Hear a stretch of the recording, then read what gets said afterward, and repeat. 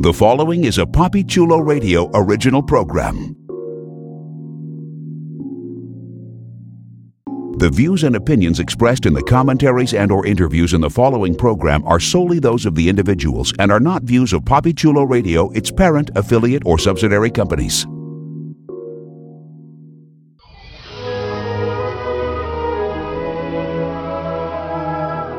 Welcome to Storybrooke.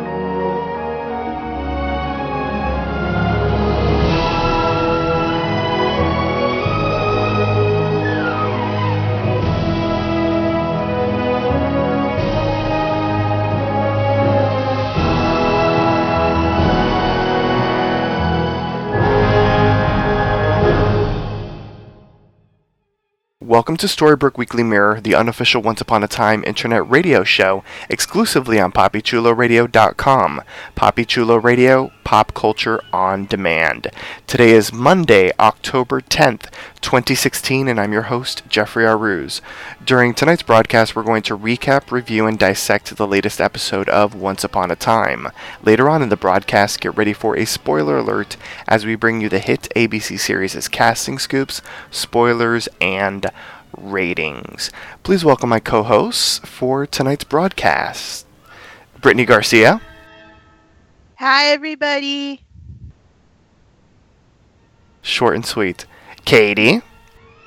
Hi, guys. I'm really excited to talk about the episode with y'all. And Priscilla Rocha. Still fainting over that episode, but I think I'll get up enough energy to talk about it today. Great episode. All right, now we've got some smelling salts for you just in case. So let's jump into our recap of Season 6, Episode 3, which was titled The Other Shoe, and aired on October 9th, 2016. Here's the official synopsis of the episode.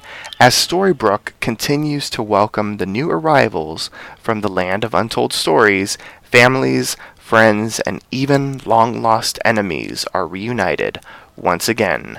When Ashley searches for her step-family, intent on settling their unfinished business, Emma, Hook, and Henry scramble to help her before it's too late.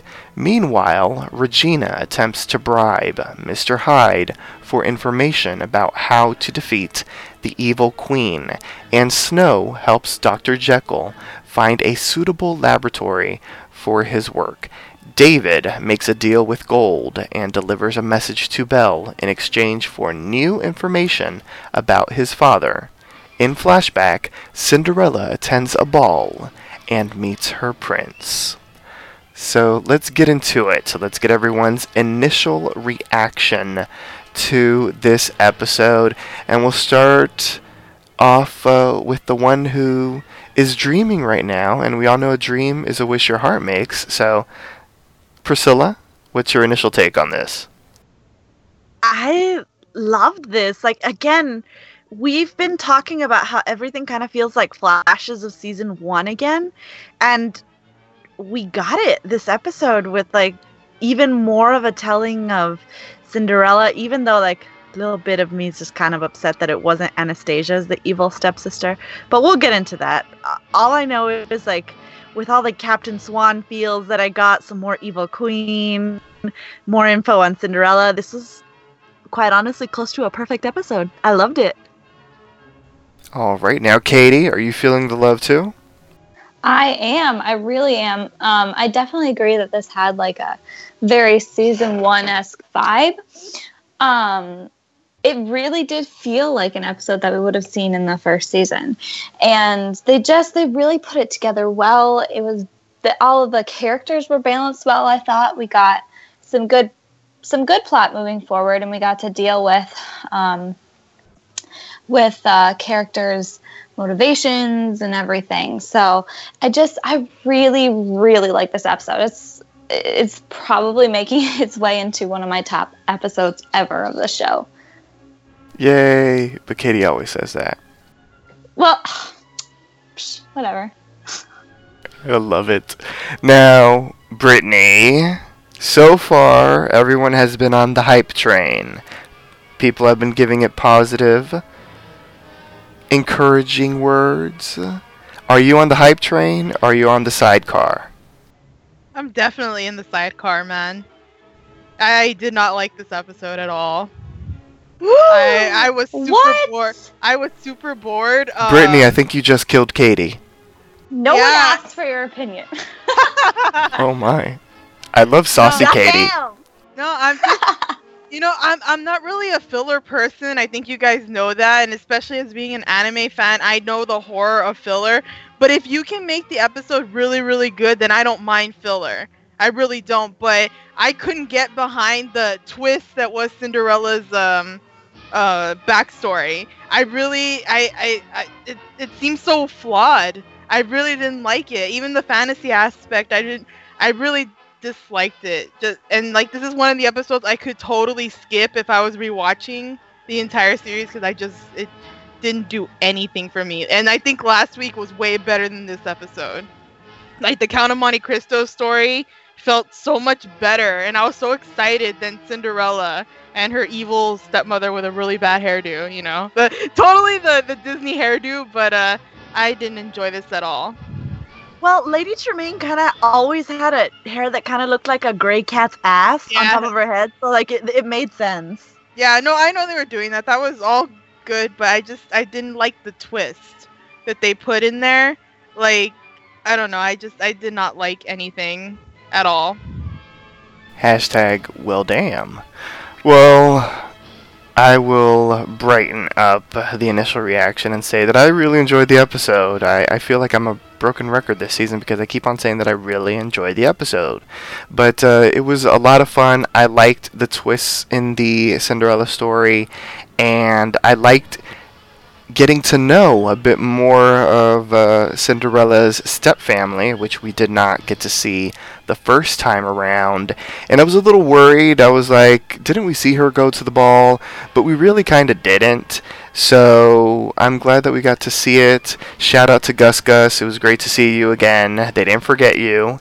And overall, I thought it was a fun episode. I liked what was going on in present-day Storybrooke, and I would not call this a filler episode, but I respect other people's opinions. So on that note, before we get into a thorough recap of the latest episode of Once Upon a Time, here's our announcer with a few reminders on how you can interact with us. Like us on Facebook, facebook.com/StorybrookeWeeklyMirror. Follow us on Tumblr, StorybrookeWeeklyMirror.tumblr.com. Follow Poppy Chula Radio on social media. We are on Facebook, Instagram, Tumblr, Twitter, and YouTube at Poppy Chula Radio. Do you have any questions, suggestions, comments, or concerns? Email us via contact@poppychularadio.com.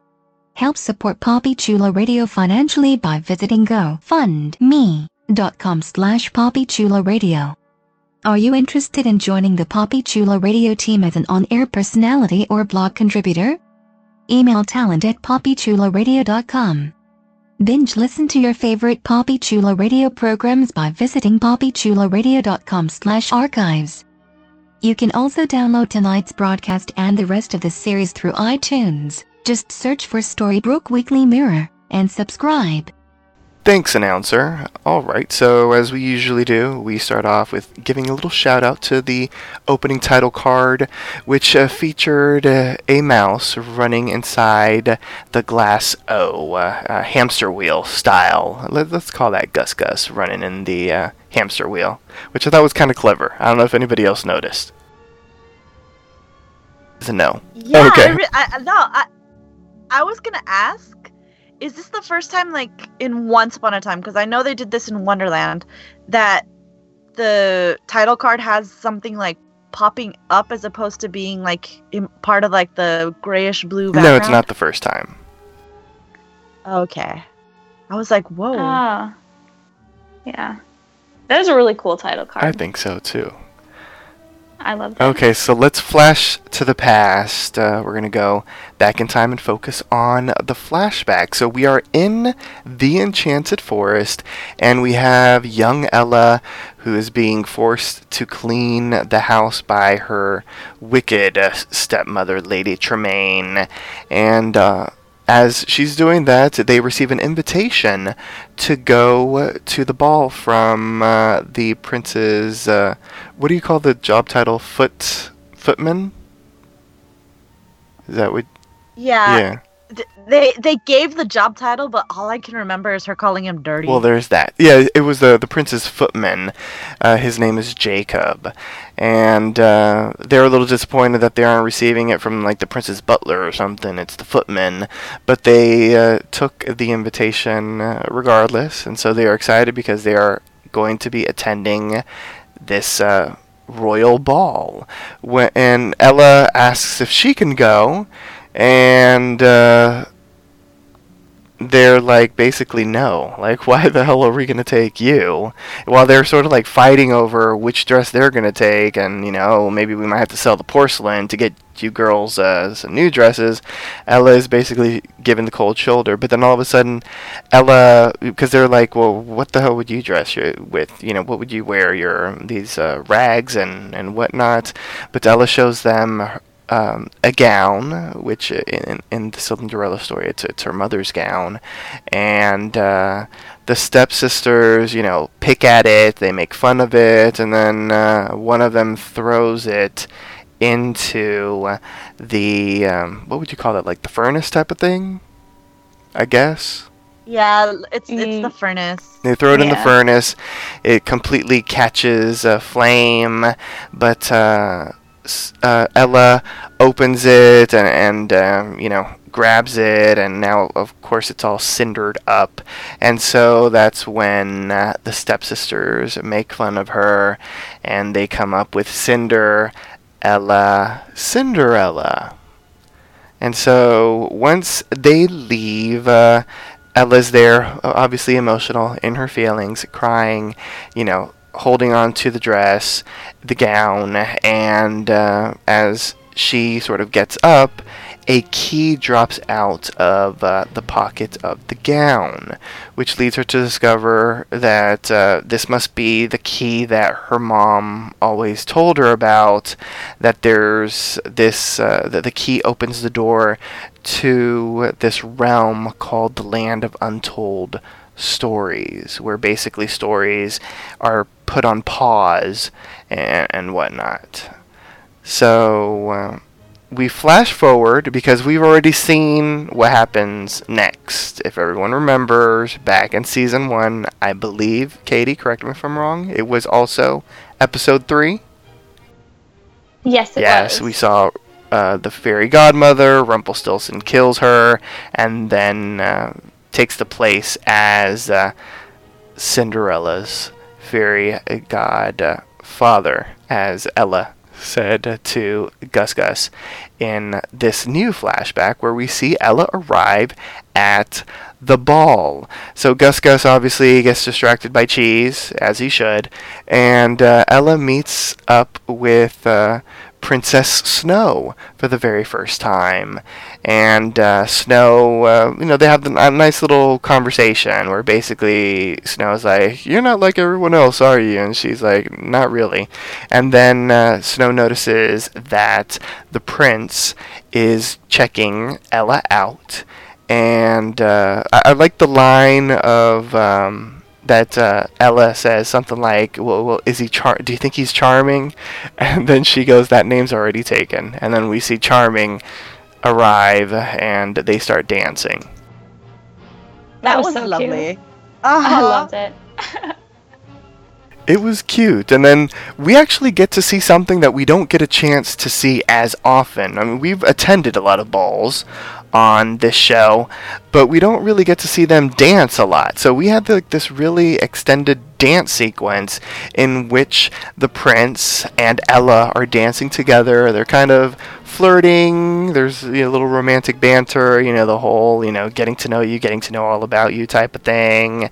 But he excuses himself and walks away and says, I'll be right back, please don't leave, and all this kind of stuff. And Ella notices him talking with her stepsister, Clorinda, and he gives Clorinda a rose, which makes her suspicious. And then all of a sudden, like a bat out of hell, Lady Tremaine sneaks up and sneaks attacks her, and basically is like, oh, you see what's happening over there. Well, they're making fun of you. I mean, they know you're the rag girl, everyone's in on the joke. No one likes you. You should leave. They're all, laughing at you behind their back. This is all the plan. Of course he's not going to want you. He wants Clorinda. He wants, a girl of social status. And why would he want you? And so Ella, of course, runs off, leaving her glass slipper. Can we say, what a fucking bitch? Oh my god! Yep. That was some fucked up high school girl drama shit. She's like the mean girl. Yeah, except she's not.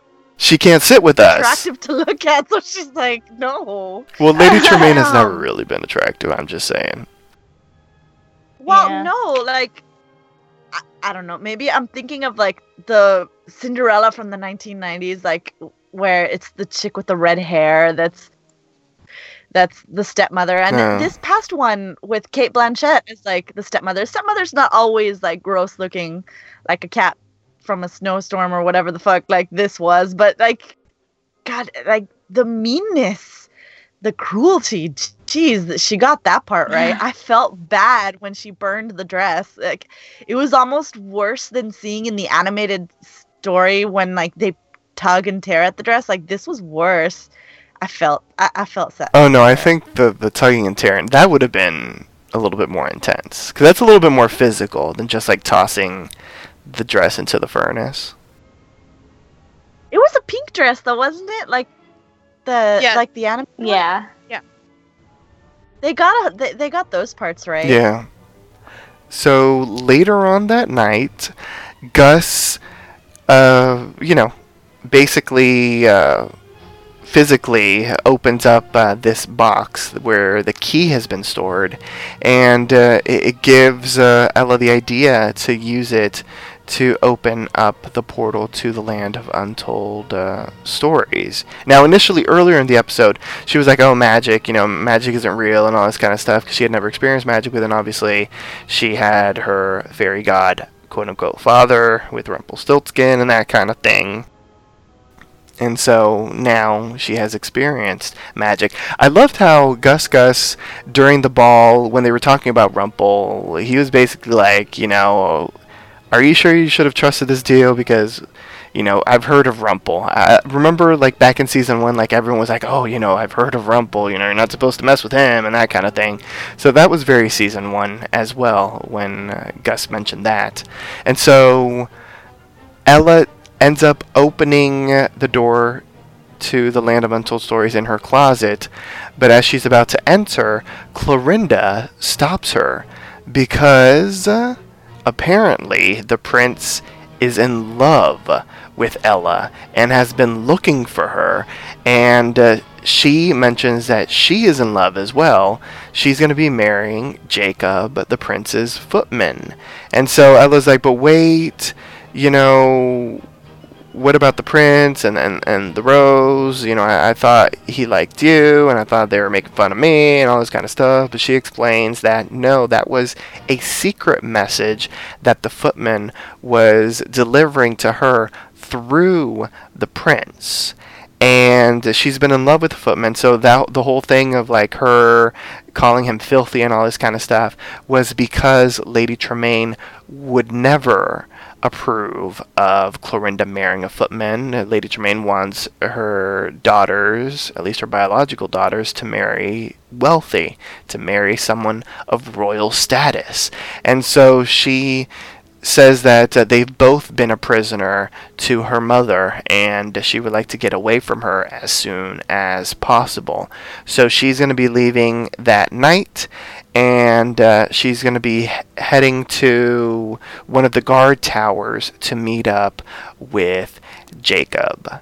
So she leaves, and she ends up saying that Ella says that she has a plan for the stepmother, but in my opinion, that never really comes to fruition, because when Lady Tremaine returns, she confronts Ella, and then demands answers and all this kind of stuff. She confronts her about Clorinda, and Ella basically spills all of the beans because Lady Tremaine ends up finding the glass slipper, and it's basically like, oh, you need proof that it was you, and if you don't have the proof, then no one's going to believe it's you, because why would they think it's you? Because you're a rag girl, you have the education of, a child, and this, that, or the other, and all this kind of stuff.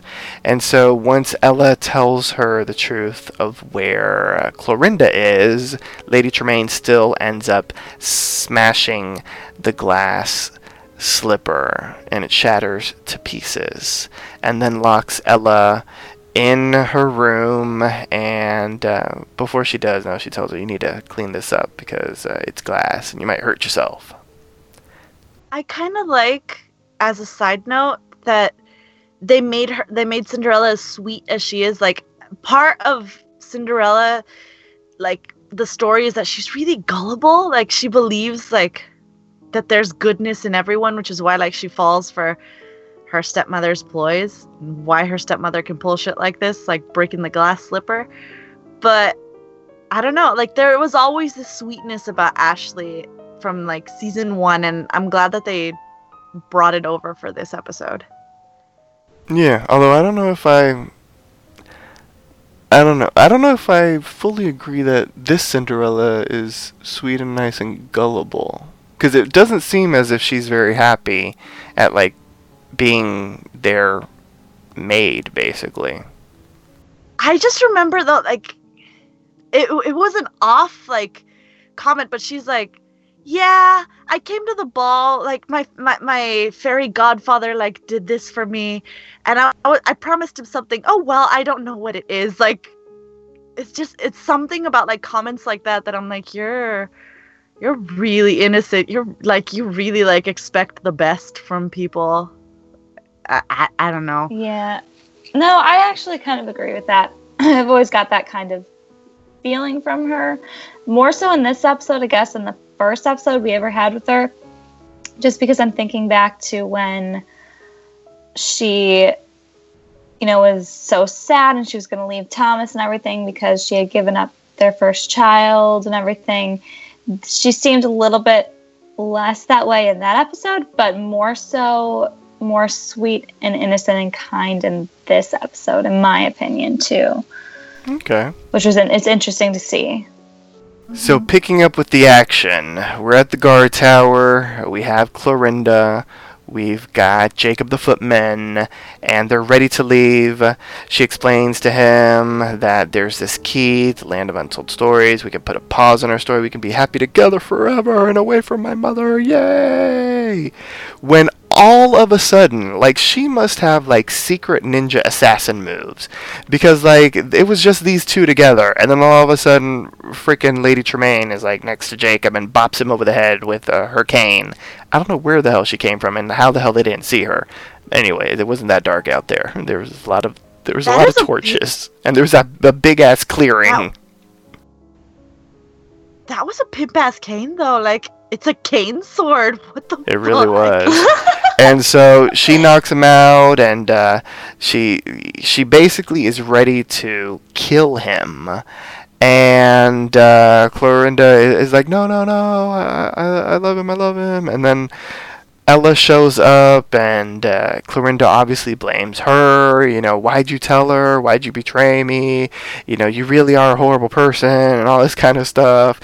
And Lady Tremaine, upon learning from Ella that the prince...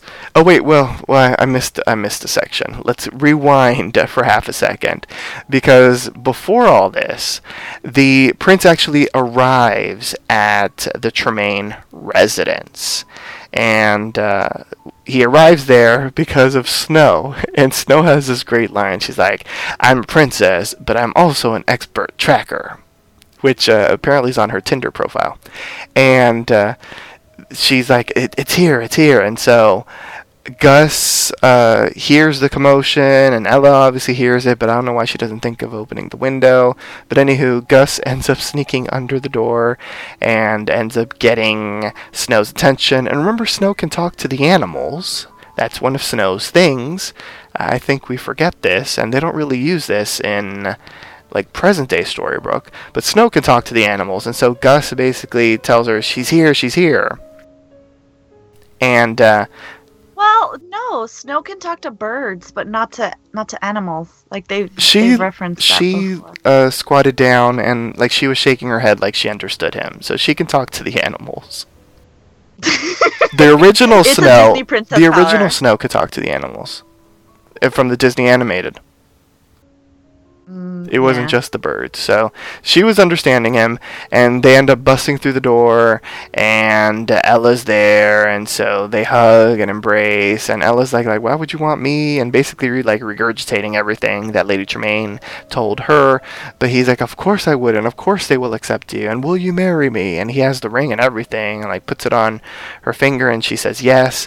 And so we have a little true love at first sight moment that Snow was there to witness. And so now we're here, we're at the guard tower, and Ella has shown up basically saying, I'm going to marry the prince. And Lady Tremaine kind of has a nervous breakdown because she's like, woe is me. Why is this happening? I can't believe it. I have been trying to set my daughters up to marry royalty, and like good things supposed to happen to me, and why are bad things happening to me, and why are good things happening to you? You're this rag girl, and I never cared about you, and I sheltered you, and I had you in my house, and you're betraying me by marrying the prince, and this, that, the other, and blah, blah, blah. And she starts rambling and all this kind of stuff. And so she ends up seeing the key, and she grabs the key, and she's like, I'm going to put my story on pause, and I'm going to return when things are right for me, and I can get my happy ending, and I can get everything great to happen to me. And so she ends up opening the portal to the land of untold stories through the guard tower door, and she ends up grabbing Clorinda, and she's basically like, if I'm putting my story on pause, you're putting your story on pause too. And she drags her into the land of untold stories. Bum bum bum bum bum bum. What a selfish lady. I know! Like, they captured fully the type of woman who would name her cat Lucifer. Like, this is quintessential Lady Tremaine. Yeah, I've got to say that I got to give kudos to the actress because she really had the OG Disney Cinderella from the 1950s Lady Tremaine voice, which I thought she did an excellent job with. She had like the right tone and like enunciation of words and that kind of stuff. I thought she did a really good job with the Lady Tremaine voice. She was very sinister. Yeah. Although, like, the one thing, is it weird to say that Clorinda's really beautiful, and in the animated series, like, not series, but in the animated, like, show, Drusilla and, like, Anastasia are really ugly looking, so, like, I was like, dang, she's not an ugly stepsister, she's gorgeous. I could conceivably see Prince Thomas falling for her. She's really pretty. Yeah, well, she was ugly on the inside. No, she's pretty. She liked Jacob. Well, yeah, like, but she was just we running. thought she was ugly on the inside.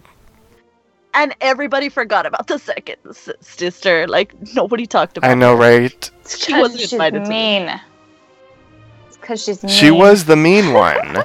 And her name was Tisbe, for those that are curious. Although they never really mentioned it. She was never... The fuck is that kind She of was name? never really a part of the story. How do you spell that? Tisbe.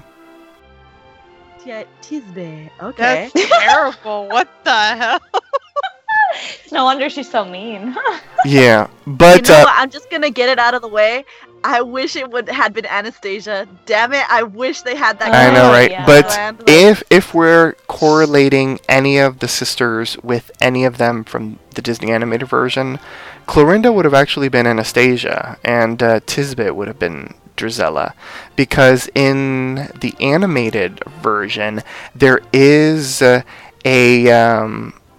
sequel when Disney was creating a lot of sequels to their animated films in which Anastasia falls in love with the pastry baker. So there is a sister that falls in love with, I guess, what Lady Tremaine would call a commoner.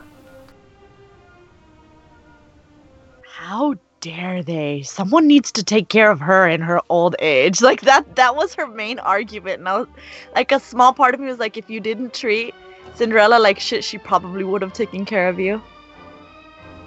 I don't know. Lady Tremaine gave me life. Like, she was a bitch in like the best set. Like, just how awful and cruel she was, like, captured the animated like evilness. Like, it almost kind of matched up with Cate Blanchett, although nobody really matches up to that goddess. She's amazing, but she did a good job. She did a damn good job. I agree. Now, I know that you aren't the biggest fan of this episode, Brittany, but you haven't really said anything about the flashback. So, what are your thoughts on the flashback?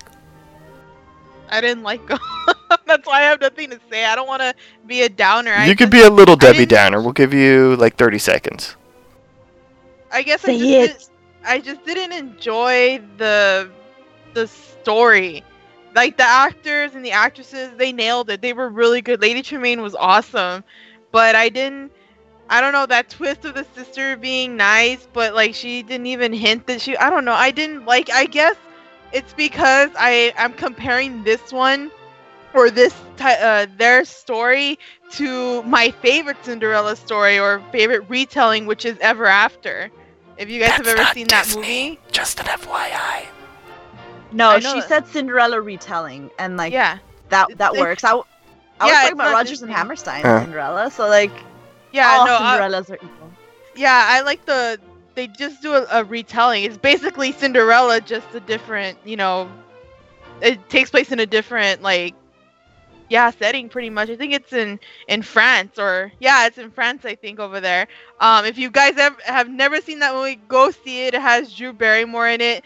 That is my favorite telling of It's- Cinderella. It's I so love good. it. It is I've never very seen it. good, and Very good. I always cry when I see it. That's how good it is. Yep. It makes me cry. And I'm not even a big fan of Drew Barrymore either, but she nails this character. She is soft and sweet. So they kind of, what they did here with the sister being secretly nice, they kind of have that in that movie, except that it's much more noticeable that one sister is just terrible and the other one's actually really, really nice, and she stands up to her mother. So this one, I felt like this chick wasn't even strong enough to stand to her mother, and then her mom had, or Lady Tremaine had like that stick that was really weird. Like, you could beat up the old lady. Like, I don't know. Oh Maybe I'm being too critical, but I just didn't enjoy it. Aw. I think she's comparing the twist to the twist that's in Ever After. And if you're saying it that way, where like one of the stepsisters isn't evil, they've had this twist in other stuff before, like in Gregory Maguire's book Confessions of an Ugly Stepsister. Like, that twist isn't a new twist. Mm-hmm. But I think the actors pulled it off enough, so like I didn't really mind that it wasn't like treading new territory, even though like it was real hyped up that like, oh my god, this Cinderella's gonna be different. This isn't like what you've ever seen before, and you've seen it before. Well, I Oh, don't yeah, think they no, I don't care necessarily that they said talk- that. Yeah, I don't care that they used that. Like, that's fine. I just didn't like how they did it. It didn't resonate with me. Like, I don't know how to explain it. Like, if her sister was actually good, why didn't she secretly help, her sister sometimes, or be nice? Like, I don't know. Like, her facade or whatever was way too intense. I don't know how to explain. It didn't I don't know. Okay. I get what you're Weird guy. saying, because her niceness did sort of come out of the blue. Because even I think Cinderella, or Ella, I should call her, she Yeah. was surprised that she was being so nice. So I get what you're saying. I think comparing this iteration to like other non-Disney iterations is kind of comparing apples to oranges, because this is so clearly a reinterpretation of like the Disney version. So it's kind of like mixing like completely different Cinderellas with each other, though. Oh yeah, no, I mean that's the thing with Once Upon a Time, right? They're doing their own version, but this is I think the first version of something that I really didn't like their version. I just did not like it. And I've seen a lot of Cinderella, stuff which I'm okay with, but I just didn't like this one. Can I ask, did you like the first time we saw Cinderella and her backstory? To be honest, I don't even remember. Oh gosh. But I think for me, I did like what they showed in that episode. I thought it was a really cool twist that they kept putting Rumpel making deals and having all this like mysterious stuff going on, and I liked how their stories weren't just I go to the ball and I get pregnant happily ever after. Like there was more to it, because Rumpel season 1 was more about Rumpel messing with everybody so he could get deals and stuff. So I enjoyed that. So, but I didn't enjoy. I don't know. Maybe I'm being too critical, but it's like that feeling where you sit down and you're watching an episode of Once Upon a Time and you get sucked in. In this one, I was on my phone a lot. I found myself like kind of wanting the flashbacks to be over. Like I don't know. You just pointed out that Rumpel likes like making deals and making sure that they stick, and he would have been screwed over had Cinderella decided to go to the land of untold stories. He never would have been able to get the kid. So, look at that. I wonder why he didn't stop that. But I will say I do like how Once Upon a Time keeps up with their whole misunderstandings in the flashback, so it just ends up being like this big thing of drama, and then they have the present day to fix all that. Mm-hmm. So I did enjoy that, just not the retelling of the Cinderella stuff, but her dress was really pretty. Brittany, your new name is Tisbe. And for the listeners out there that are curious, because I just looked it up, apparently Clorinda and Tisbe are the names of the stepsisters in the operatic version of Cinderella. La Cenerentola. And what are the OG from like the very first story? They don't get names. Oh, okay. It's just ugly. It's just people say evil stepsisters or ugly stepsisters, and I think that could be like both ugly evil stepsisters. Yeah. All together. Ugly stepsister number 1, ugly stepsister number 2. All I know is about like that. I think the Grimm brothers version of how like bad they are and how it gets all fucked up at the end. But yeah, that would have been cool. But I know they're not gonna do that for Once Upon a Time. If they get eaten by crows, I think in the original version. Oh Lord, that's terrifying. One can only hope. Right. Yeah, and they're God. and they make I think the glass slippers fit on them, and they're bleeding in there. Oh yeah. No, they end up, pretty. if I'm not mistaken, they end up like chopping off some toes so that they can. Yeah, they chop off their toes so they could fit in there. Yeah, exactly. Yeah, that's right. Mhm. Yeah. Ooh. Yes, So compared to Cinderella that, this is Saw edition. Hey, it's close to Halloween. It's close to Halloween. Yeah. Oh my gosh. But yeah.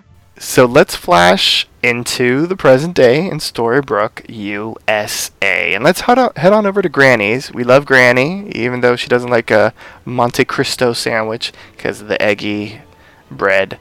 But we head on over to Granny's, and we've got Emma, Henry, and Hook. And Henry has basically done a census of all of the people from the land of untold stories. And while they're together, sort of like going over this list, Ashley arrives with her daughter, Alexandra, and she's happy to help out with all of the new denizens of Storybrooke. She runs the daycare, and she's willing to give, what was it, like free babysitting or something like that? Yeah. Yes. It was Yeah, a daycare. I was- Daycare. I was more distracted by what happened after. All right. Well, let's talk Oh about my- what happened after. So we have Henry getting distracted because he sees someone new. So Emma joins him while they start getting her name, and Ashley's like interested in looking at all of like the census that Henry took because he wants to see if anybody has children and all this kind of stuff. So she starts going over the list, but she leaves baby Alexandra with Hook, and Hook is like, "Well, I don't really know how." And so he starts talking with Alexandra, and they have a cute little moment. So, he puts some whipped cream on his nose to like make her laugh, and we see Emma like looking at him, and like she has that like romantical look in her eye, like, "Oh, look at my baby playing with a baby." And what do we think of that? Because I know y'all want to talk about it. I have a feeling like Priscilla and Katie are like busting at the seams to like talk about this. Basically, this is the story of how I died. Aw, even but you kidding. came back It to, was just for the show yes. to talk about it. Yes. Yeah, exactly. I'm a revived person right now. That was the cutest thing I think I have ever seen on this show. It was so genuine and just so cute. I can't even describe it. It was so cute. And then to see Emma just like looking over at him smiling. Oh, my heart melted. I was kind of like, do you remember ages ago when they were sword fighting and he's like, and she's like, "I didn't know you had such a soft side," and he says, "I don't." Liar, big liar. That is you playing with like a 4-year-old girl and like making her laugh while taking care of her for your girlfriend. Like, it's super cute. Oh my god, the feels. So many. Also, as a really weird note, Emma and Alexandra should have been the same age if you think about it. Like, Yeah. she was born, they were both pregnant at the same time, so it's kind of sad to see like Ashley be such a good mom and like to realize Emma like could have been like a blonde little girl with her mom too, and it just never happened. That was just like a hint like in the back of my mind. I was like, that baby's super cute. Emma would have been cute. Aww, and I just felt a little sad. Oh my gosh, I didn't even think about that. Wow, thank you. Emotion. No, you made Katie cry. On the happier side, you can imagine what if they eventually do have children, him being that way with their child. And oh my god, my heart. That is just, I didn't think Season of that. 10. Dang. Well, maybe if they were Give it able to to me. have sex. Oh my gosh. We got the sex police with us. Yes. How are we ever gonna get there if he doesn't get there? Well, he almost got it in, but the earth started shaking. That's true. That's true. But hey, with what happens later, I think we're a lot of like more steps closer to that. And this scene was cute. The typical, I'm seeing my boyfriend with a child, and you kind of want to. You hope that your boyfriend is good with children, and then it just kind of. But it's cliche, but for Emma, it's kind of like enlightening because I feel like with all that's going on with her, and she just doesn't know if that's for her. But when she sees it, it's like she never realized how much she wanted it. So that's why I think that seems really important. Not just the fan service, but for her, as like the growth of the character. Look at that, very insightful, Brittany. Well, season 1, Emma, did you even expect her to like have this want that type of family, to get married or to live with somebody she loves and have a kid? I mean, no, but she does warm up to Henry. But even then, it's like, is she gonna find love? Is she gonna want that? Is being the savior gonna even allow her to have that? So but we never knew if she wanted it. We just knew she did want to be happy, but now we know she does want it, but she's afraid that she'll never be able to have it. Or also that she'll never be able to give that to Hook. Well, speaking of being afraid, she actually lets Archie in on that when she goes for a therapy session. Although she interrupts Grumpy's therapy session, and Grumpy was a little grumpy because as he's like storming out, because he's like, hey, you know, it's only been like 30 minutes, and I haven't gotten to the good stuff. He lets them know that Dopey has been untreeified, and he's working on his master, you know, basically doing panty raids and flirting with co-eds and all this kind of stuff. And Emma's like, wait, he's no longer a tree? And my favorite line, Grumpy was like, we don't need you for everything here. Like, we figured it out on our own weeks ago. And that was the explanation. They just figured it out. Yes. Which means Dark Swan only took, like, weeks. Like, yeah. Hell only took weeks, too. Well, Dark Swan left Dark Grumpy because Grumpy was pissed in this episode. Grumpy was very grumpy this episode. Grumpy's always pissed. Well, he was never... I don't think he's ever snapped at Emma, has he? Like, I thought that was kind of interesting. Maybe we hadn't seen it in a while, but I was like, oh, crap, he snapped at Emma. I'm thinking of when he sold candles, like with Snow. Yeah, he's snapped at Emma before. And the first time, like when he was the janitor, like at the hospital and stuff, like he snapped at her too when she was trying to be a sheriff and rescued David from his coma walk out into the forest. Why do I remember so much season one the stuff? coma walk. The troll bridge, yeah, remember? Yes. So after she sort of explains to Archie that one of her fears is that she's not going to have the future, that's why she hasn't moved in with Hook and all this kind of stuff, she leaves Archie's and she runs right into Sean, a.k.a. Cinderella's prince. And he fills Emma in on the fact that Ashley has disappeared. And not only has she disappeared, but she's disappeared with a shotgun, which is the worst way to kind of disappear. And Emma believes that she's going after her stepfamily. That and Sean ends up saying something like, well, you know, family vendettas and revenge and all this kind of stuff. Like, I don't know, maybe, who knows? And so, with the help of a little bit of magic, because she ends up conjuring up one of Ashley's sneakers, she ends up using that, and with the help, of course, of Henry and Hook, because Henry wants some mother-son bonding, they start looking for Ashley. They do a locator spell, so the shoe is literally going to lead them to Ashley. And so they catch up with her, and it's like near the docks and stuff, and so they learn that Ashley wants to find her stepsister, Clorinda, and there's like this great like exposition stuff, because they have this conversation, and like basically everyone else thinks that Ashley wants to harm them, but Ashley's like, no, like she has to right a wrong. And she explains that in this story, she was the evil stepsister. Like, she did something so wrong that she has to make amends for, and she's got to, like, fix the situation before it's too late. And so she runs off, and everyone being Henry and Hook, they're like, you know, use your magic to stop her. But Emma's hands start trembling, and so she can't use her magic. And so when Ashley gets away, the evil queen shows up in a very modern day garb. It wasn't her usual evil queenliness. I thought that was interesting.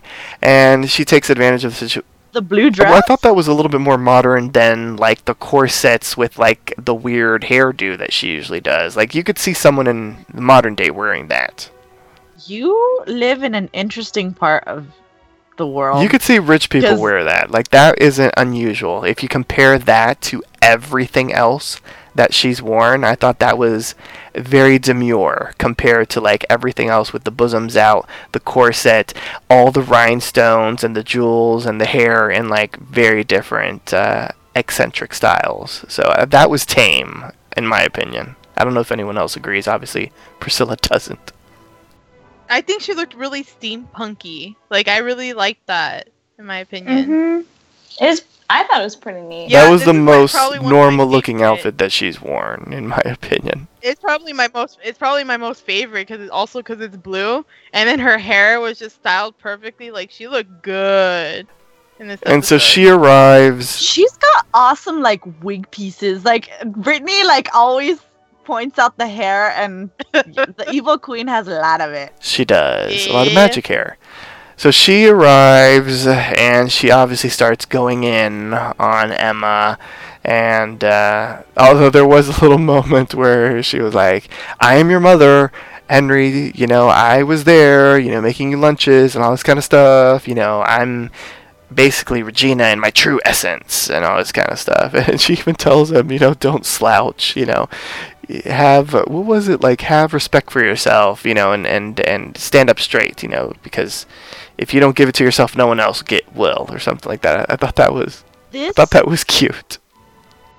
This was great because do you remember when Henry in season 1 is like, you're not my mom, and she had pretty much like a speech exactly like this with him where she's like, I was there for you for everything, like I am your mom. Like she espoused like details like this too, so maybe she isn't completely like the evil queen. Like maybe she's right and this isn't just like a game to her, and she really does love Henry.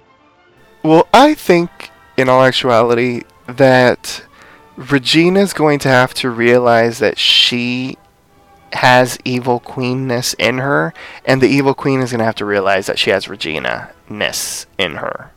Like, if we're going to talk about them as two different people, like, they're both going to have to realize that there's part of each of them in them. Because I have a feeling... And the key to that is Yeah, Henry. well, yeah, I wouldn't be surprised. Because right now, the evil queen is very much like, I am the evil queen, I'm the true essence of evil, I am like the better side and all this kind of stuff. I'm nothing like you, Regina. But she's going to realize that she is very much like Regina, because that was a very sweet and tender moment with Henry, and if she is the evil queen, she really shouldn't be having those kinds of moments. Like, she should be like hardcore evil. She shouldn't be tender with anyone. But she ends up basically threatening Emma and then like letting her know that it's her doing like all this stuff with Ashley. Like, she wants to take away Ashley's happy ending, and Emma's like what's your deal with Ashley? Like, why do you want to take away her happy ending? And basically she's like, well, it's because you gave her happy ending, and I know that this is going to make you suffer, and so I'm doing this because of you. But like, you can't even do anything because your hand's trembling, and you're the savior that can no longer do anything because your hand's trembling, you don't even have magic and all this kind of stuff. And so basically she's like, at some point you're going to be off the chessboard, and then all of these happy endings are going to implode one by one. Although I thought it was interesting that last week she basically told Regina, like, you're going to lose their happy ending. So now she's basically telling Emma, you're going to be the reason why they're no longer going to have their happy endings. And she started teasing them about the land of untold stories and all these people and all these untold stories, and how she is going to finally allow Regina's untold story to be told and all this kind of stuff. But she ends up poofing Emma, Hook, and Henry off the chessboard into a place very far away from where they are. I wanted some Swan Queen interaction, and I got it, but it wasn't like what I expected it to be. Like, there used to be such like huge tension between them, and like there wasn't much of that. It was okay. I much rather, like, you kind of glossed by it, but it's completely like true. Her hand started shaking and she couldn't do it, and the first thing Hook does is like hold her hand, and it's just kind of like, it's okay. Aww. Which is very sweet. This was a very like saccharine episode, like full of sugar, like Captain Swan sugar. Sugar It and was spice and great. everything nice. So thanks to Henry's quick thinking, he looks in the book, because he always carries the book, and he finds out how to bring them to Cinderella and Callista. Clorinda. I thought that was cute because, like, who the hell's gonna remember Clorinda? That was the best. I'm so glad that they threw that in there. Because, I mean, there are a lot of really strange names, especially in, fairy tale lore. In the Enchanted Forest. Just on the show in general. It just, I love how they added that in there, how they're just kind of struggling with it for a minute. And Henry's like, it's this. And they're like, oh, okay. Yes. Katie doesn't even remember really because funny. she just said, it's this. It's this. Was it yes. Clorinda? Yeah. That's right. Okay. Katie gets 100 Poppy Chulo Radio Power this, points though. for remembering Clorinda. No, but that's true. Yeah, the author should know that. That was I like that. That's true. That's true. Fair They end point. up figuring out where to go, but obviously Ashley arrives there first, and she arrives at the stable, and she finds an injured Clorinda, and basically Ashley's like, oh, I'm so sorry, I'm here to help, I'm here to fix things, I'm sorry about before. And so when she tries to help her with her injury, she notices that it is a fake, and Lady Tremaine picks up the shotgun and points it at her and all this kind of stuff. And when we flash back to them, Clorinda now has the shotgun, and Ashley's like, Jacob is alive, and I wanted to reunite you with him. And she's like, Jacob? And Ashley's like, yeah, he's been here in Storybrooke the whole time. I thought you knew that because you're here. This is his property.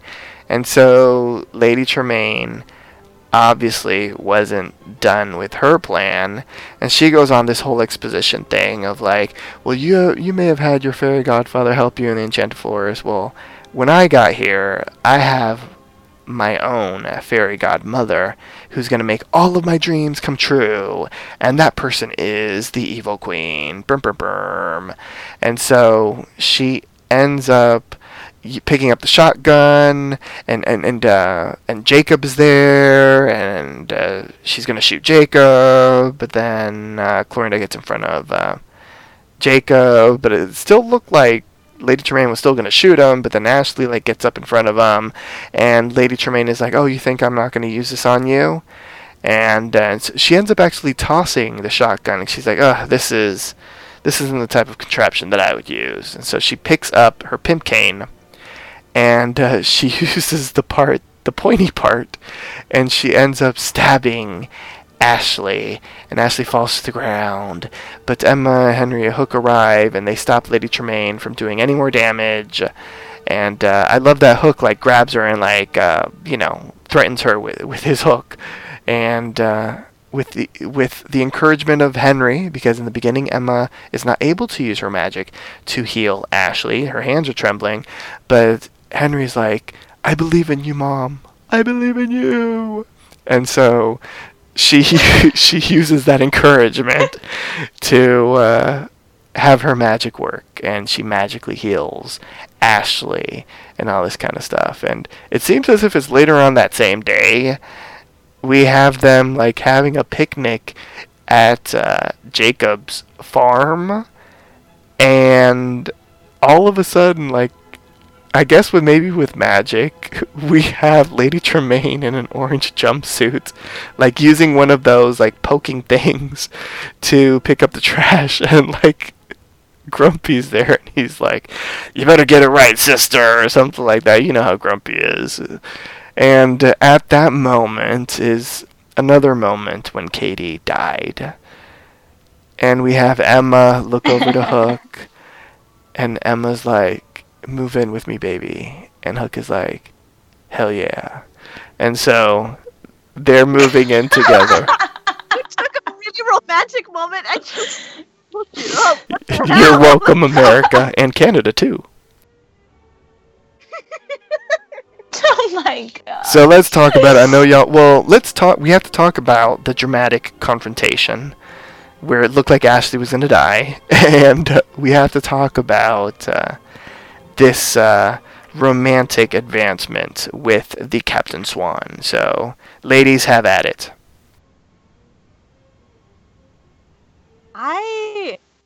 I don't know, like I'm a little worried for Emma because the tremors came out and she used her magic, but a part of me always flashes back, and it's probably a lie, to what they said, that she keeps using up like her savior powers more and more, but then like what's left? Like, and I'm like, no, stop saving people, Emma, you're gonna die. I can't have this happen to me. Like, I'm a little worried. But other than that, like the scene right after kind of cheered me up. That her being like, I have room for another like black leather jacket. And how happy he looked with that. Like, well, I love that she again, filled us in that she has a closet full of red leather jackets. It's not the same one. Mm-hmm. No, that's why. Like, but the thing is, she's like, I. No, I know that, but I'm just like, saying. I thought she only had one red leather jacket. Oh, nah. Emma's got to like vary in her style. She's got some style points. I'm just floating on a cloud of happiness after that. Like, as crass as it sounds, they're finally gonna be together, so maybe they can actually have sex at some point. Oh Just my as long as God. Henry's not in the same house. Oh my god. Send him over to Regina first. Hallelujah! Henry, go take the senses for like a little while. Me and Hook have to bond for a moment. Like, Oh my gosh. How does this? But it's just, I hope they make sure that Henry has his own shit going on, because when I was Henry's age, I didn't want to be around my mom all the time. I still don't want to be around her all the time. I Well, wanna you do my gotta own remember thing. Henry's situation is a little different. He didn't have his mom. So I can see why he's attached to Emma. mother, son, Not boss anymore. Not anymore. Not like I'm pretty sure he understands now, since he has feelings for Violet, that his mom wants some privacy. So I hope they respect that. I think so. Now, Yeah, just he'll have a sleepover night over at Regina's. Henry. Or maybe the Evil Yeah, Queens. exactly. You can go. Exactly. Dude, that scene was just, it was really refreshing and really cute, and it's a lot of credit to Emma after she goes to see Archie, and Archie's like, he helps her, he asks her questions and he suggests things, but I feel like mostly the job that Archie has is just to get her to talk, and sometimes when you keep talking, you find your own solution, and she said it right there. She was scared. She's still scared, and she tells Hook there that she's afraid and she's unsure of what the future holds, but she knows what she feels now and she knows what she wants right now. So like, let's do it. And I love that he's on board, and it's also a step closer that she's not keeping this a secret anymore. That everybody's probably next episode gonna find out about what's going on, and they're gonna want to help her. Mhm. So that's really good ending to a mediocre episode, in my Moving the opinion. story along. Yeah, Like, that I liked. That I really liked. And to touch a little bit on the point that I think you were saying earlier, Jeff, about how the Evil Queen told Emma that you're gonna be the reason people don't have happy endings. I think it applies both to Regina and Emma, but in different ways. Yes, because there's the Swan Queen. Yeah, well, that Regina is more like, you created the story, or you made the story bad, and then Emma cleaned it up. Like, and that was the whole first season, wasn't it? That Regina did all this bad shit to everyone's stories, but once Emma came in, she was helping everybody find theirs. So now if Regina is trying to help everybody, but the Evil Queen's making it worse, and it's just not working. And then Emma's trying to save everybody, but she can't because she has no powers. So in the end, both of them are helpless to help the people that matter. That's how I took it, in my opinion. I like that. And I love the swift justice for Lady Tremaine, because she basically, it was attempted murder. So I'm glad that she's in jail. I'm glad that there is a Storybrooke jail, because it's just been like that room with like the jail that everybody keeps breaking out of. There's actually punishment here. Like, that is like eye-opening for me. Oh my god. Side Yeah. note, she was using that thing to pick up the trash. It wasn't the same thing. It wasn't her cane. Yeah, but why would you give her something pointy? Pokey? Yeah. She could have stabbed Grumpy. She's really good at stabbing people, apparently, so you don't want to give her something. I think it was supposed to be, like, ironic. Yeah, I know, but I was just Grumpy like... has a pickaxe. That guy can hold his own. Damn. True. It's very true. Once Upon a Time HBO edition, where it can get a little... Oh my gosh. Oh my. Grumpy just takes her out. Weapons? Either that or they seduce each other. Oh Lord, no. But I just want to say, Dwarves got needs. weapons. Oh my gosh. Henry sword fights with all of his father figures. And he finally sword fought with Hook. Like he did it with David, he did it with Neil, and now he did it with Hook. Oh my god. It was so cute. It was amazing. We got a lot of super good moments between like Hook and Henry, Hook and Emma, Hook and even Alexandria, whatever her name is. It was so cute. Oh my gosh. There's so many good moments for him in this episode and for the people that, he cares about or such. It's just, it was so good. It was so good. And that last scene with Hook and Emma, it was so amazing. I love the way she put it, too. The way, she said that she can make room for some black leather. Like, it was the perfect way to do it. It was perfect for their characters and their relationship. And just, it made me so happy. Katie is swooning. Yeah, I love that Katie's ovaries over there are exploding.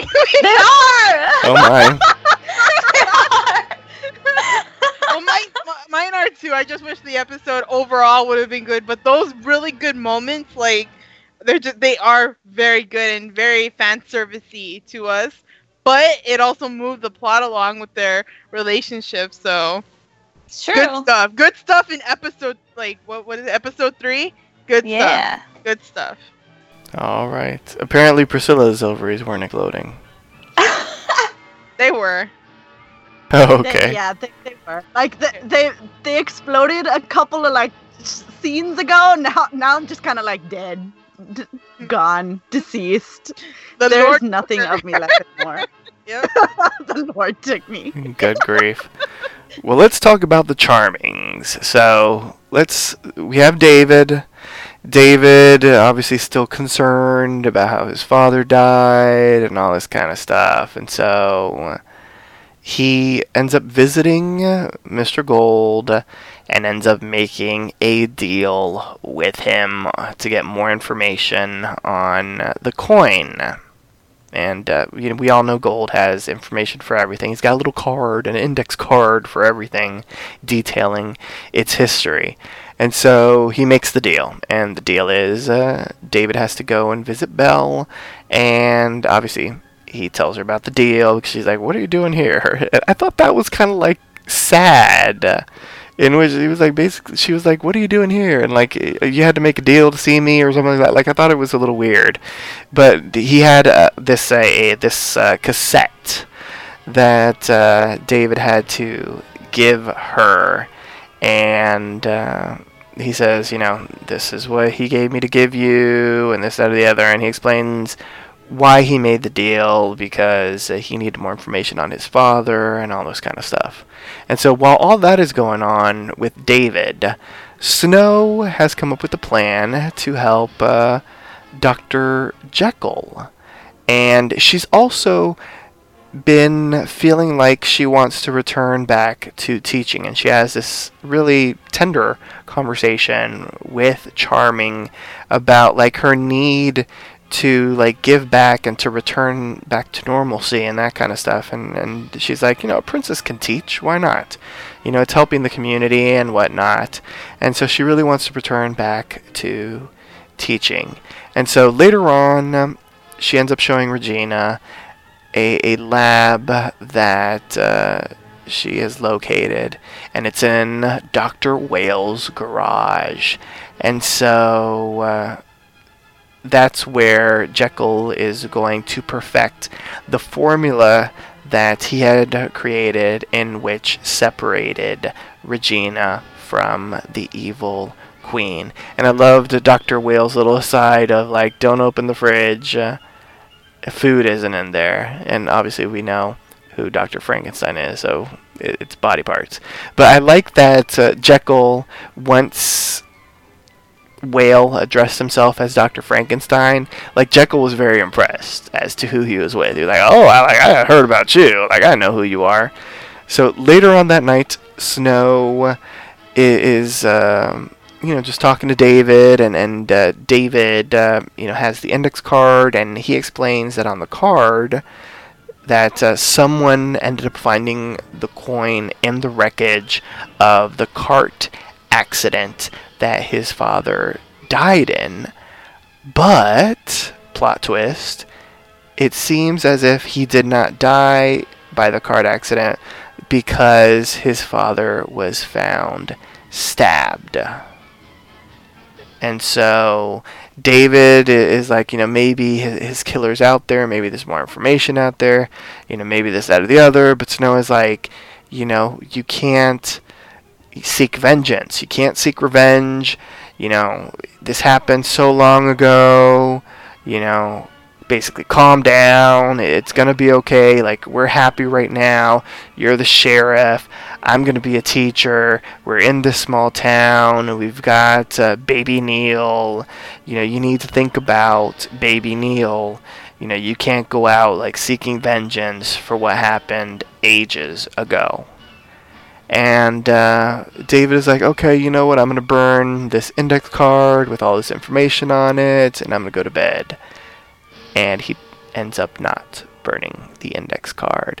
And to wrap up the other storyline that they were involved in, later on that night, Belle listens to the tape from Gold. It's this old, like, Scottish lullaby type of thing. And as Belle listens to it, we have Gold... sorry, Gold fans, but he was, like, creepily stalking her from outside of the Jolly Roger. It was kind of weird because he was like out there. You didn't expect him to have like a boombox, like throwing out like a song as he like waits outside the window or some shit, like an old like 80s movie. Well, maybe if she wasn't listening to a lullaby, but it was kind of weird how he was right out there at the exact same time that she's listening to this lullaby. Okay, Can I give my theory? Yeah, go ahead. I think, and this is going to cause strife, and I apologize, and Brittany's going to gasp really loud, unless she's already thought this. I feel that Hook killed Charming's father. Ooh, that's another dad he killed! Hook the daddy slayer in more than 2 ways. Oh my gosh. Sorry, y'all can discuss everything else. I just had to get that out before everything. Because I was like, after watching, I was like, oh my gosh, he killed his father. I have no opinion because I have no fucks to give about that storyline. I'm like, it's I don't know, maybe it's how it's written or something, but I just feel nothing. Okay, David's doing something. Sure, whatever. Yeah, it's like they had to give him something to do, but also the arc of this season is untold stories, and that not all of them are most likely all of them aren't going to be good stories that we want to hear either, or that people want to get out. So this is David's untold story, I guess. So I want to see the story of Frankenstein and Dr. Jekyll teaching like a first grade class. I want to see that bit. Like, I don't want to see Charming and this dumbness. Like, 'cause it was right. Why are you gonna go after this? It's gonna do nothing but harm. You know who was obsessed with revenge? Regina. And that didn't work out well for her. She had to learn how to get past that. So why are you repeating the same mistake? I don't know. Curiosity. And also, as to that really weird scene with the lullaby, I'm not a Rumpel fan, but it kind of felt like when your ex-boyfriend is fucked shit up, but he's sending you like gifts because like he wants to get back with you. Like he's trying to slowly like kind of weave his way into there, and I don't really know if, based on Belle's expression, if she's gonna take him back with like little tokens of affection like this. Like, but it's a step, a small wavering step, but it's something. Yeah. I thought it was a little sweet, if not creepy, but sweet. Well, I was gonna say that you don't have to be a good boyfriend to be a good father. If you guys get that, what I mean by that, like you can still be a good father. Like that, like separated parents or divorced parents. Like you can be a fantastic, father, but you can be like a sucky husband or just with that person, So I don't mind Rumple trying to make up for being a shitty ass father, because he's always shown that he wants to be a good father, but again, he always wants power.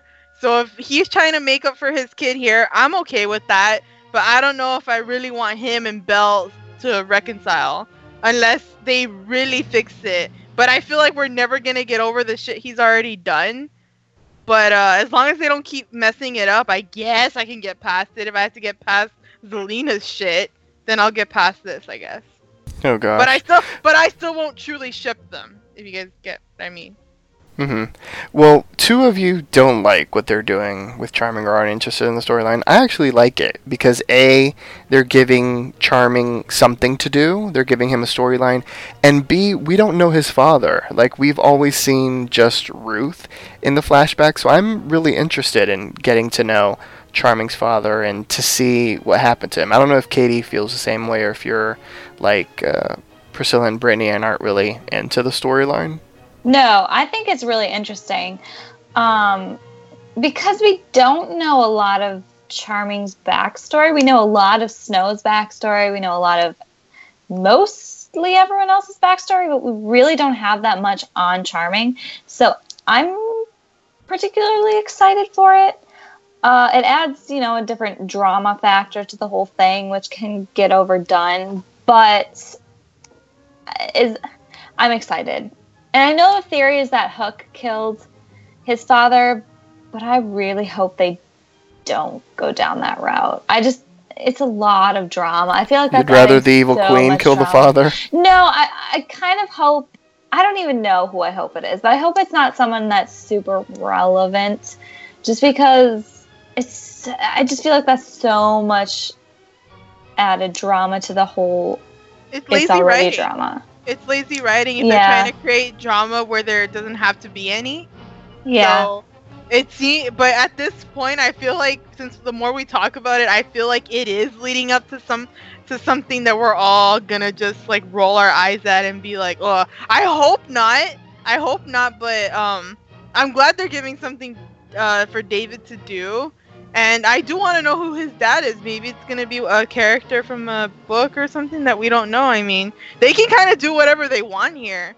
Because usually Prince Charming's he doesn't really get a backstory except the live action movie that apparently is going to come out. And I don't know how that's going to be, but, I hope it's not Hook, because not only has he tried to kill Henry's grandfather, but he actually killed, like, his great-grandfather then, like... No, please don't let that be the case. Like, that's already a fucked up family tree. Stop. Well, Regina killed Snow's family. Regina. Well, Regina and Cora ended up killing Snow's family. Yeah.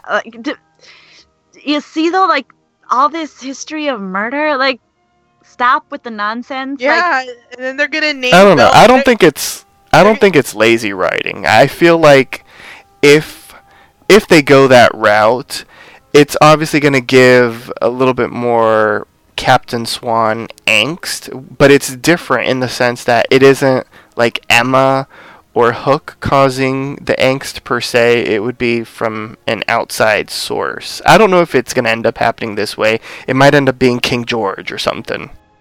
I just don't want them to kill more people and then Belle's baby's name's going to be whoever they just killed this season.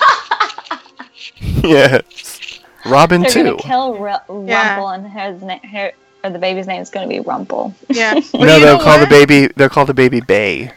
Oh my gosh. You know, though, I think they are gonna do something because they just gave us something really amazing for Captain Swan fans. And if this season isn't the last, oh yeah, I think we're gonna get some more family drama. Maybe we don't get romantic drama, which is, I think, fine. We can get some family drama, which I am so for family drama over romantic. Yeah, I'd rather have drama. that than the romantic drama. So, the romantic that'd drama be gets really boring. for Emma.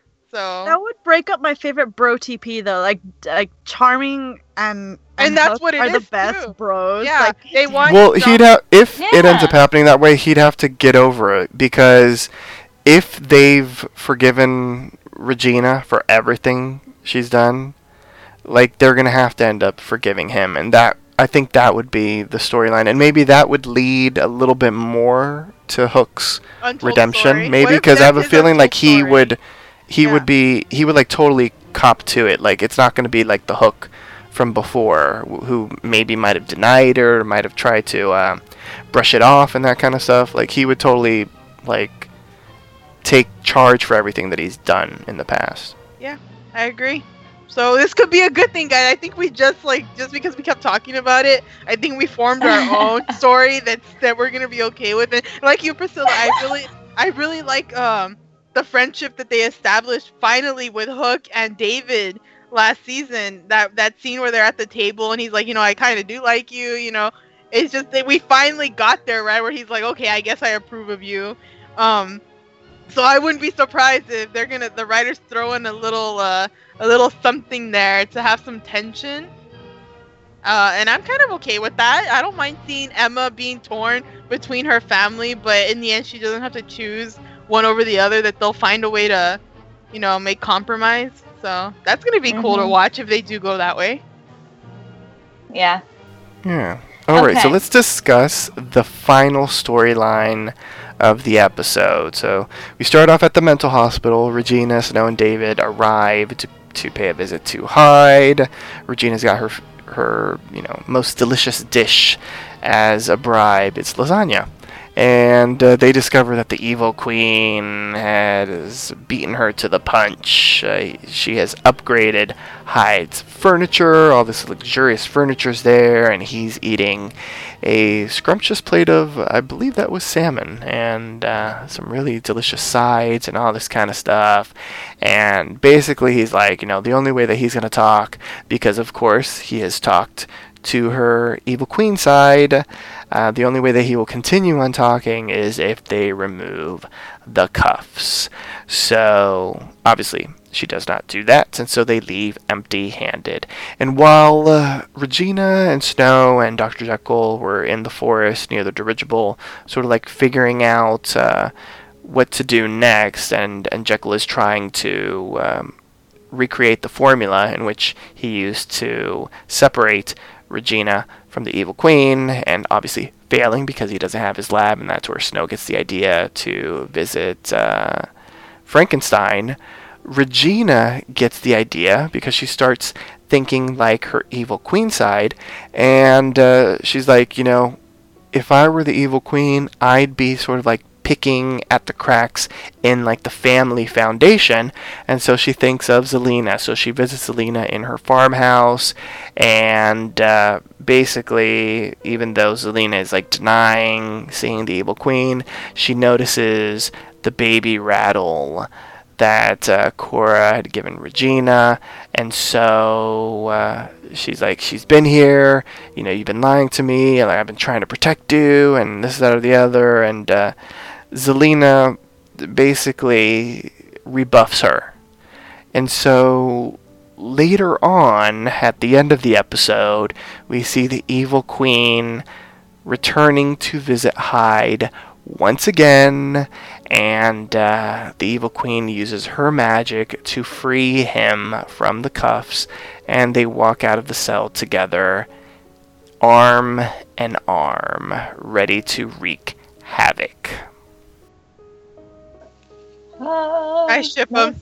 Yeah. I was thinking They look about so that good now. together. Like They did, not gonna do you lie. remember everybody like thinking before, like, oh, we might have vampires, and I would totally ship like Dracula with Regina. this is what you got, people. This is what you guys were asking for. Hi. Yes, maybe she can use her magic to heal the cut on his chin. Oh. Use the romantic magic to heal his soul.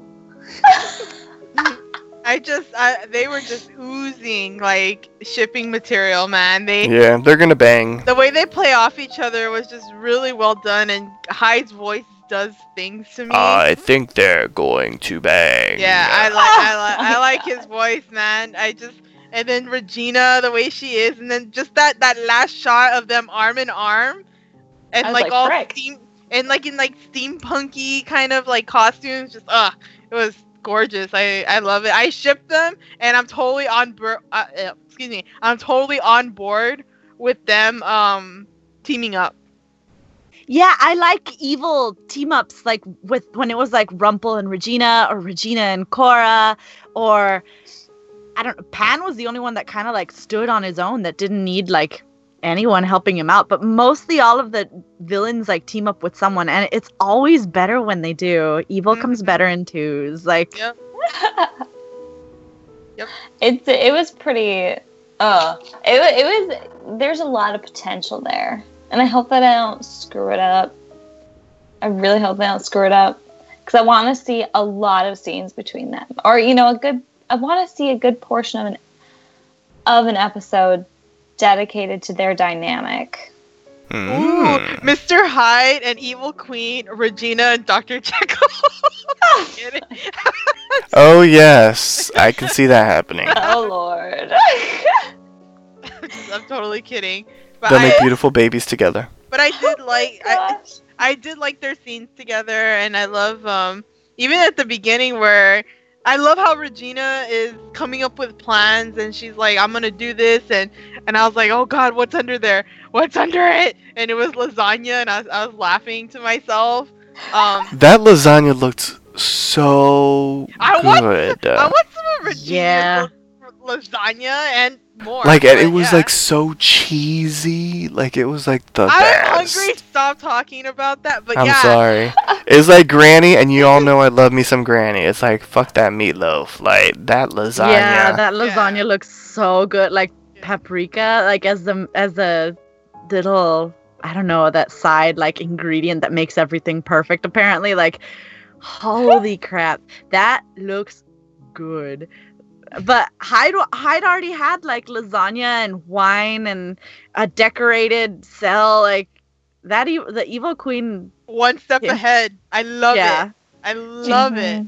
She pimped his ride. Like that shit was nice. Yeah, like, I love it that Regina's having a hard time facing herself, and I think that should kind of hint to her that maybe she's not supposed to beat herself, but she's supposed to kind of level with her.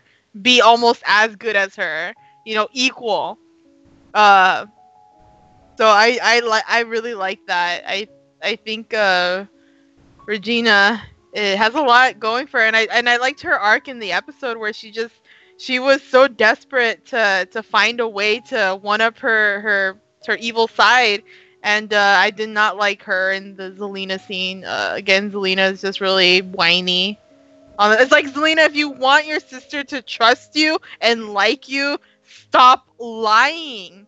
Why is it so hard for her to... Why you always lie? I know. Yeah. Look, I know. Why you lying? Oh my god. I love the way you lie. No, really, I just... Oh, Zelena's such a baby.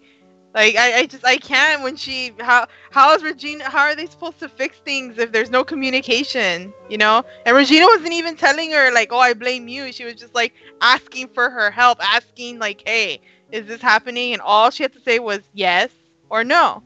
And why are you like this? And blah, blah, blah. Oh, my God, Zelena, please. Oh, I'm grateful. My sister is amazing compared to Zelena. Dear Lord. They just need to sit and hash it out. They just need to like have a sister moment. Like they need to talk. I think that's where the Evil Queen has her one-up. They need a road trip. Because maybe, she played with Baby Robin. But Regina kind of doesn't even want to acknowledge Baby Robin's existence. Like one has to act more like a sister, and one has to like trust her sister enough to tell her the truth. Like, they're both being awful to one another. Yeah. Yeah, I think we can all agree with that. So now it's time for everyone's favorite moment, the MVP, the most valuable player, the character that impressed you the most, and why. So you know the rules. If someone else has stated the person you were going to say as your MVP, you must select a different character. And I'm feeling nice. So I'm going to start off with, shocker, Katie. What? Yes. Okay. Whoa. So there's there's two people that I'm like going back and forth with. And Okay, so then I'll make you go last. No, I'm just teasing. Okay, so I'm actually going to go with Ella in this episode. Bum bum bum. What? Plot twist. Girl. Yeah. So I'm basically choosing Ella because, first of all, it was so great to have her back. She does such a good job in her role, and we got to see, you know, the difference between an Ella before Storybrooke times, when she was a little bit more innocent and sweet and falling in love with her prince, and then we get to see her after everything happened, after everything went down with her stepsister and her stepmother, and just to see kind of those two differences and how the actress played on both of those differences, and to see her own up to, you know, I kind of might have screwed this up. I was the bad stepsister or whatever. You know, I'm sorry for what happened because of something that I did or whatever. So I really liked it. I liked having her back, and I wish we could have her back more often. Yay! All right now, Brittany. Yay! Okay. I have two too, but I'll pick the second one, and I'm probably stealing someone. Gosh. And I know who I'm stealing from. So Mine. Yeah. Yeah, Regina is my MVP here. Okay, I actually was not going to choose Regina this time. Maybe even Queen, probably. But yeah, no, I'm choosing Regina because I feel like we're seeing the side of her that that we haven't really seen before. That she's really trying to be a hero here. She's really trying to help save the town by, you know, trying to get the evil queen. And I love how that she's really frustrated, and this is what it's like to be on the other side, right? To be up against the evil queen, and she's kind of like, damn, you know, I'm a bitch. I don't know how to do this, but I love watching her struggle. But I also love how it's bringing her and Snow a lot closer together, and how almost like the past 3 episodes she's been confiding in Snow a lot, and I feel like the relationship is just getting more and more solid. And I just enjoy that. Regina's just been really cool, and I really want her lasagna. Oh gosh! Lasagna. Don't we all? Oh yeah, I want some lasagna, some Regina lasagna. But yeah, so I just enjoyed what little we had of her in this episode. Okay, Priscilla. Are you tricking me? Does this mean I go last, or does this mean I get to go? I'm getting to go next. I will go last. You may go next. Yay! Yes. Okay, so you're not taking away mine. Mine is Nope. definitely Hook. Holy crap! Like, Gasp. like is beautiful. Like everything, and I think like somebody on Tumblr said it best. Like, watching somebody take care of babies makes you want to practice having babies with them. Like, it's. Oh my. It's just Oh my god. best. Like, all I of think his Katie's moments. ovaries exploded once again. But yeah, every moment of his, like, he was either being like really supportive or really hot, or like, I don't know. I just great episode for Hook. Leaves me flabbergasted. All right now. So no one took mine, which is good. My MVP is Tisbe. No, that's a lie. No, there was no Granny this episode. It made me sad. But, no, my MVP is Lady Tremaine. I really like what they did with the character. We didn't really get a chance to see her besides her being on, like, the coach the first time that we saw Cinderella's flashback. So I like that the way that they wrote her, like, she was this really, like, evil, manipulative, wretched woman, and that's exactly what Lady Tremaine should be. So kudos to the actress. I feel like she really took on what we've seen in the Disney animated film and really turned it into a live in the flesh character. And from, like, the voice to, I think they did a great job with the costuming and the crazy hair and all that kind of stuff. So kudos to Lady Tremaine. May you rot in the Storybrooke prison system. So let's get into rating the episode from 1 to 10 apples, that is, and the point system is allowed. And of course, if you deem an episode worthy enough, if it is over 10, then you may grant it the coveted golden apple. And we'll go in the same order, so that means Katie. Okay. You may go first. Cool. Okay, so I am actually going to give this a golden apple. Gaspeted. Yes, I really, really enjoyed this episode. Like, I can see myself watching this one over and over again and not getting tired of it. I loved having Cinderella back. I loved the little moments between Captain Swan. Even the Rumbo scene with Robert Carlyle letting his, real accent show and saying that Scottish lullaby. And did that make your ovaries pop? No, but but it was really cool. I love that they allowed him to do that. And then just everything. I love the backstory. I love the plot twist. Everything about this episode was top notch, in my opinion. Also, just random note, the CGI was really good in this episode. Like, I was super impressed. So, golden apple from me. Oh gosh, now we have to go to Brittany. Oh, why? She's gonna ruin our lives. Okay, Brittany, we are going in the same order, so unfortunately for Katie and her exploding ovaries, you're next. Yeah, this in no way was a golden apple. Hell no. But I give it a 6 out of 10. It wasn't the worst thing ever because the side story saved this episode so much, and the hook and Emma scenes were really good. So I just give it a 6 out of 10. And usually if it's below a 7, that means it's the type of episode that I can skip, and I would literally just go on YouTube and just type in Captain Swan scenes from 603, and then I'm good to go. That's all you need for that episode. You don't need anything more aside from the Hyde and Evil Queen, but then that's it. So 6 out of 10. That feels so weird. I feel oh weird. My god. The Russian judge. No, I'm telling you, you're the Russian judge fine, this episode. Simon. Because I said 6 out of 10 last episode, and you're 6 out of 10 this one. It's and true. the world is balanced and fair. Yep. This Apparently. This is true.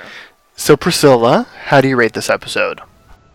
9 out of 10. Like, God, like, again, it's not enough to give me a golden apple feel because we still have, like, the David scenes that, like, kind of are a snooze fest to me, and Brittany kind of, like, brought my grade down, too, because, like, I was thinking about it, and, like, the Cinderella, like, the storyline, the twist wasn't really a twist, so you're right. Like, that knocked it down from a 10 to a 9, but I'm 9 so out of 10. sorry. No one asked for your opinion anyway. Oh gosh. Well, don't worry, Katie. I'm here for you and your exploding ovaries. I grant this episode a golden apple. And the reason why I'm granting it a golden apple is because I thought it was a really well done episode. I liked all the flashback stuff. I liked seeing what happened the night of the ball. I enjoyed the twist of Lady Tremaine being the one to have Cinderella have to like run away from the ball. I loved that they incorporated a twist that we've seen before, but it was nice that they incorporated that one of the stepsisters was nice or nicer and was in love with a commoner and that kind of thing. I like that. I enjoyed that they actually brought back the actor that played Gus for like that little scene. I thought that was really wonderful, and it sort of completed the storyline a little bit. I'm still so mad that he had to die because I liked his chemistry with Red, but obviously, let's be honest, she ended up going in a different way, so, but that's fine as well, and just as good. But I'm glad that they brought him back for a little scene. I thought that was like a good way to complete his story a bit more, and all the stuff in Storybrooke I thought was really interesting. I liked the Ashley storyline.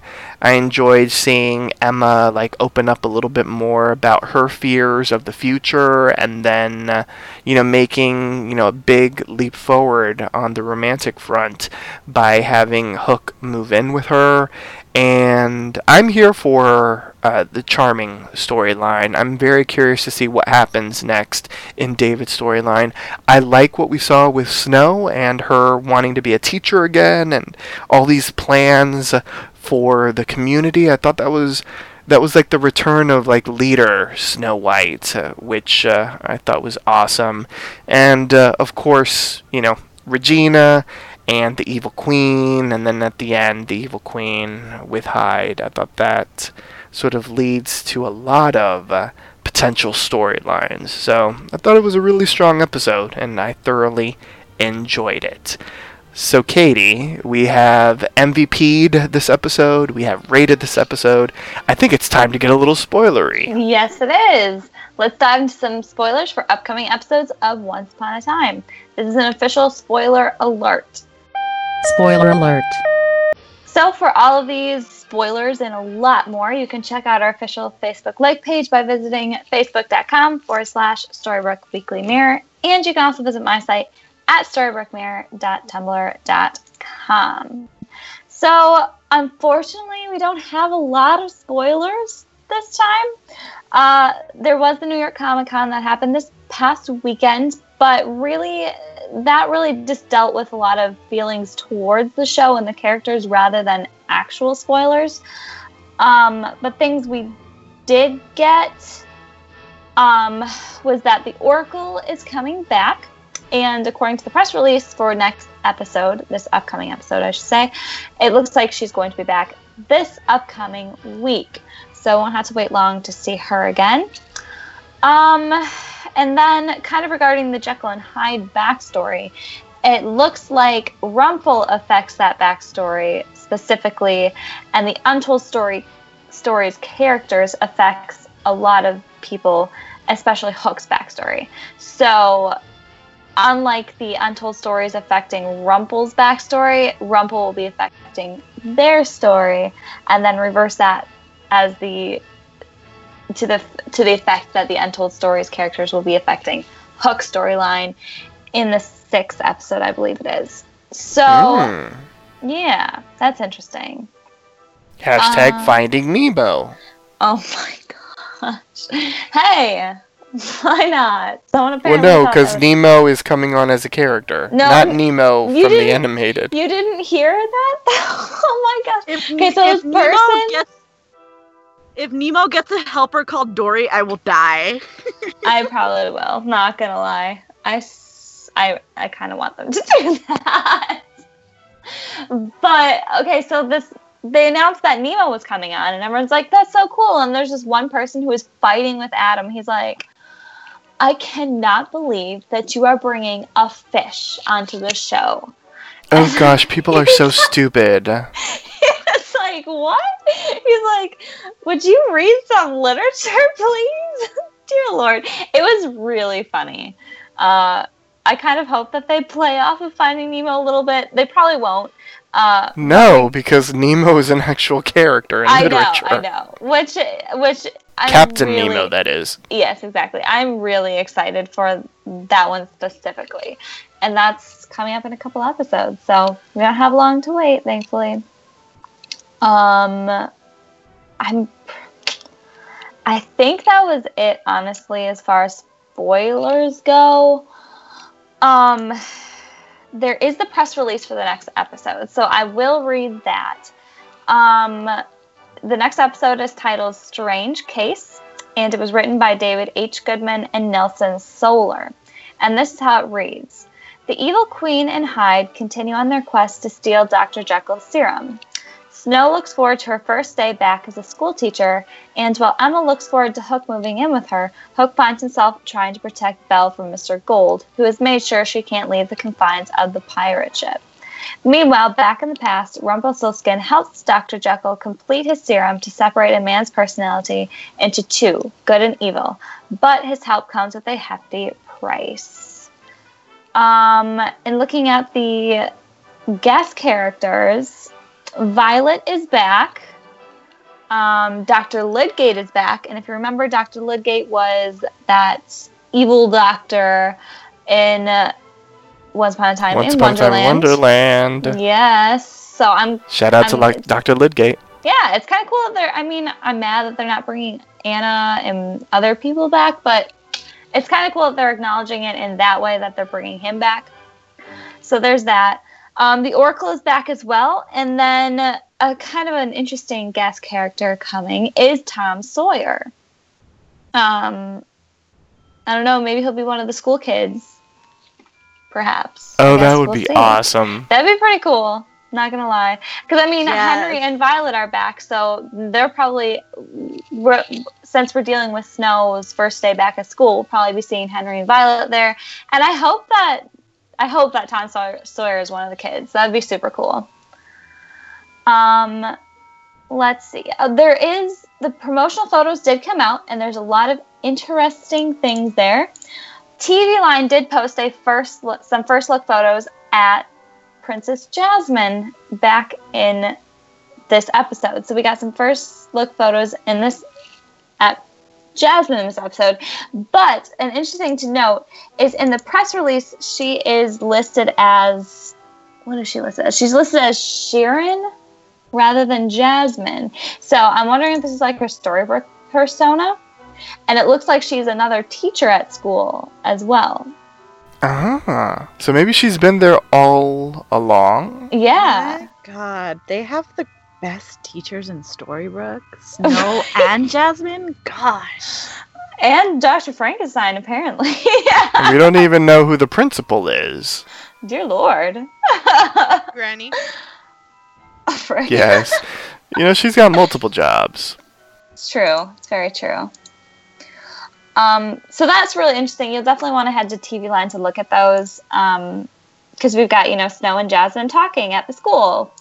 So that's interesting. And then just kind of looking through the promotional photos, in the backstory between Jekyll and Hyde is like crying, and he's holding a necklace, like one of those Victorian silhouette necklaces, and he's crying and holding it and clutching it.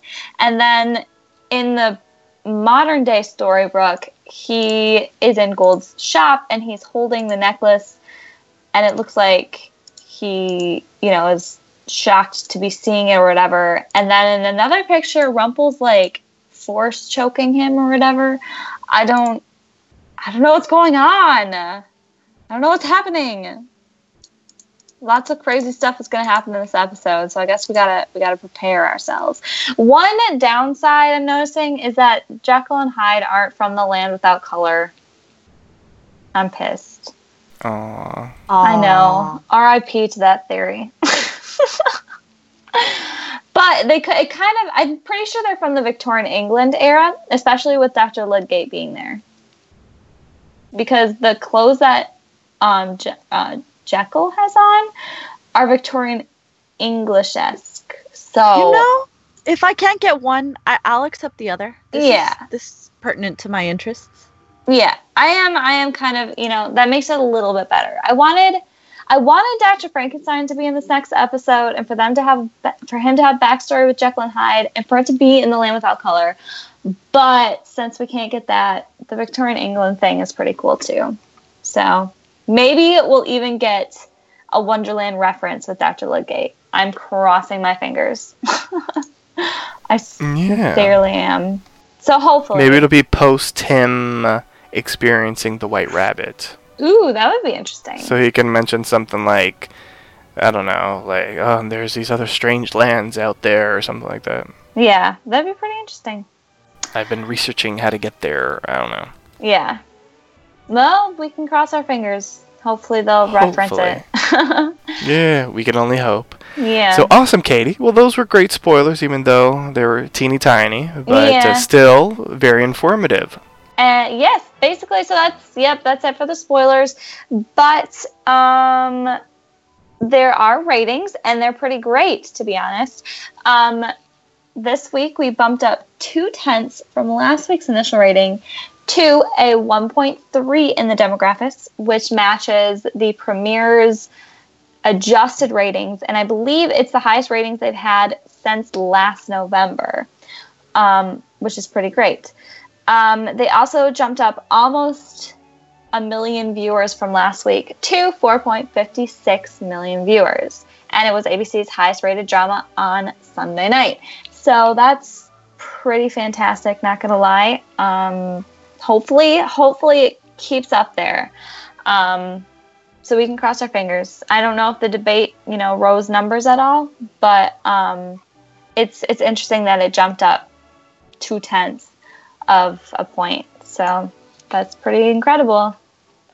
I agree. Very awesome. So on that note, listeners, join us next time for a brand new installment of Storybrooke Weekly Mirror. Once again, here's our announcer to remind you on how you can interact with us.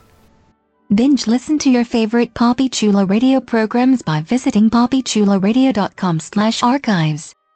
You can also download tonight's broadcast and the rest of the series through iTunes. Just search for Storybrooke Weekly Mirror and subscribe.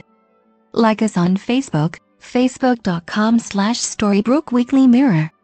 Follow us on Tumblr, storybrookweeklymirror.tumblr.com. Follow Poppy Chulo Radio on social media. We are on Facebook, Instagram, Tumblr, Twitter, and YouTube at Poppy Chulo Radio. Do you have any questions, suggestions, comments, or concerns? Email us via contact@poppychuloradio.com. Help support Poppy Chulo Radio financially by visiting gofundme.com/poppychuloradio. Are you interested in joining the Poppy Chulo Radio team as an on-air personality or blog contributor? Email talent@poppychuloradio.com. Thanks, announcer. Co-hosts, please wish the listeners a good night. Good night, guys. Good night, everybody. Good night. Find your happy ever afters. Thanks for tuning in. Download new episodes of Storybrooke Weekly Mirror every Tuesday via iTunes and the Poppy Chulo Radio archives. New episodes stream via poppychuloradio.com every Tuesday at 7 p.m. Eastern, 4 p.m. Pacific. Good night.